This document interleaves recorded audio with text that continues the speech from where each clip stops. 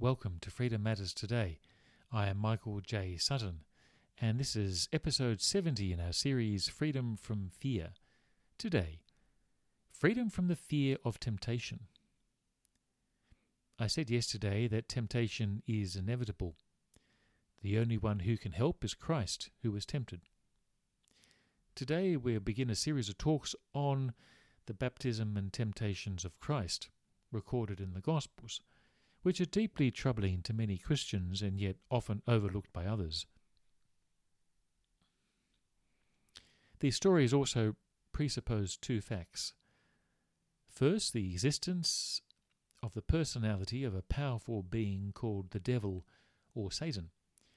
Secondly, the possibility that Jesus could have succumbed to the temptations. Otherwise, they would have been pointless and it would have been a hollow temptation.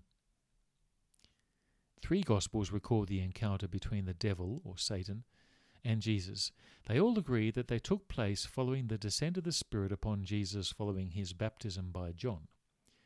This is significant because Jesus has announced to the world that he is one of us, that he decided to get baptized and decided to offer his life to God, and in baptism showed his desire for the repentance of sins, an act to identify with the other Jews who were baptized. This is a tricky thing for Christians to think about. Baptism implied the need for forgiveness, or at least the decision to turn from sin to God. Even John the Baptist in Matthew chapter 3 was unsure of the baptism of Jesus. This Gospel records in chapter 3 verses 13 to 17, "Then Jesus came from Galilee to the Jordan to be baptized by John. But John tried to deter him, saying, 'I need to be baptized by you, and do you come to me?' Jesus replied, 'Let it be so now. It is proper for us to do this to fulfill all righteousness.' Then John consented. As soon as Jesus was baptized, he went up out of the water. At that moment heaven was opened, and he saw the Spirit of God descending like a dove and alighting on him. And a voice from heaven said, 'This is my Son, whom I love. With him I am well pleased.'" I've often heard it said that some Christians say that they will never bow to anyone except God, and that to bow to another person is a sin. This would be a problem in nations such as Japan, where bowing is an essential part of the culture, and not to bow is considered extremely rude and arrogant, even offensive. It is not seen as an act of worship, as these Christians presuppose, but respect, and it is proper for us to do, to fulfill all righteousness, as much as it was for Jesus to be baptized by John. He was identifying with humanity and with the human condition, which is sin, the problem of sin, the consequences of sin, and its power over people. Jesus identified with his people. So must we. We are one of them. We are not above them. How difficult it must have been for him to be baptized, however. We do not know. The Gospels do not record the motivation or the inner thoughts of the Messiah Jesus, but there are a few hints.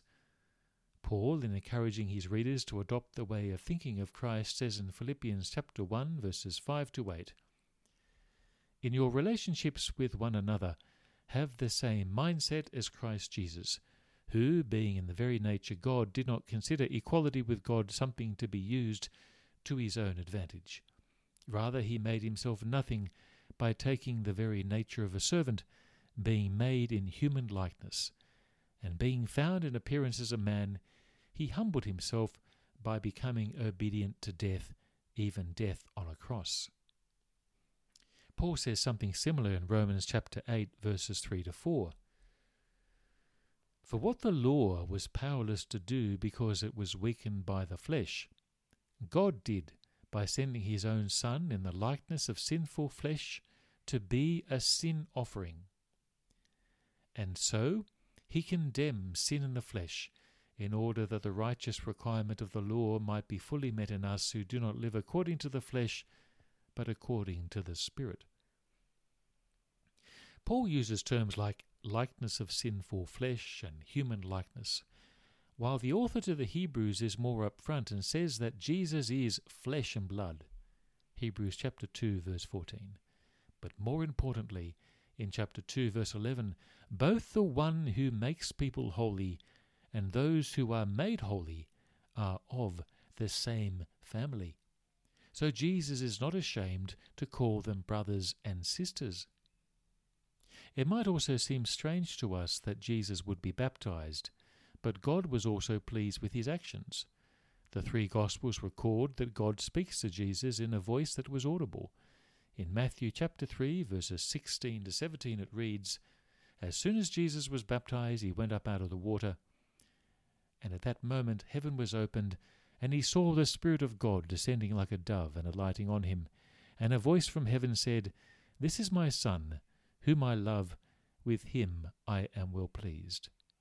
In Mark's Gospel it reads in chapter 1, verses 10 to 11, "Just as Jesus was coming up out of the water, he saw heaven being torn open, and the Spirit descending on him like a dove, and a voice from heaven, 'You are my Son, whom I love. With you I am well pleased.'" In Luke's Gospel it reads in chapter 3, verses 21 to 22, "When all the people were being baptized, Jesus was baptized too. And as he was praying, heaven was opened, and the Holy Spirit descended on him in bodily form like a dove.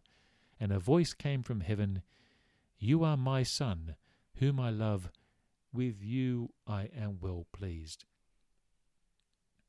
Both the Spirit of God and the Father were pleased with the decision of Jesus to be baptized.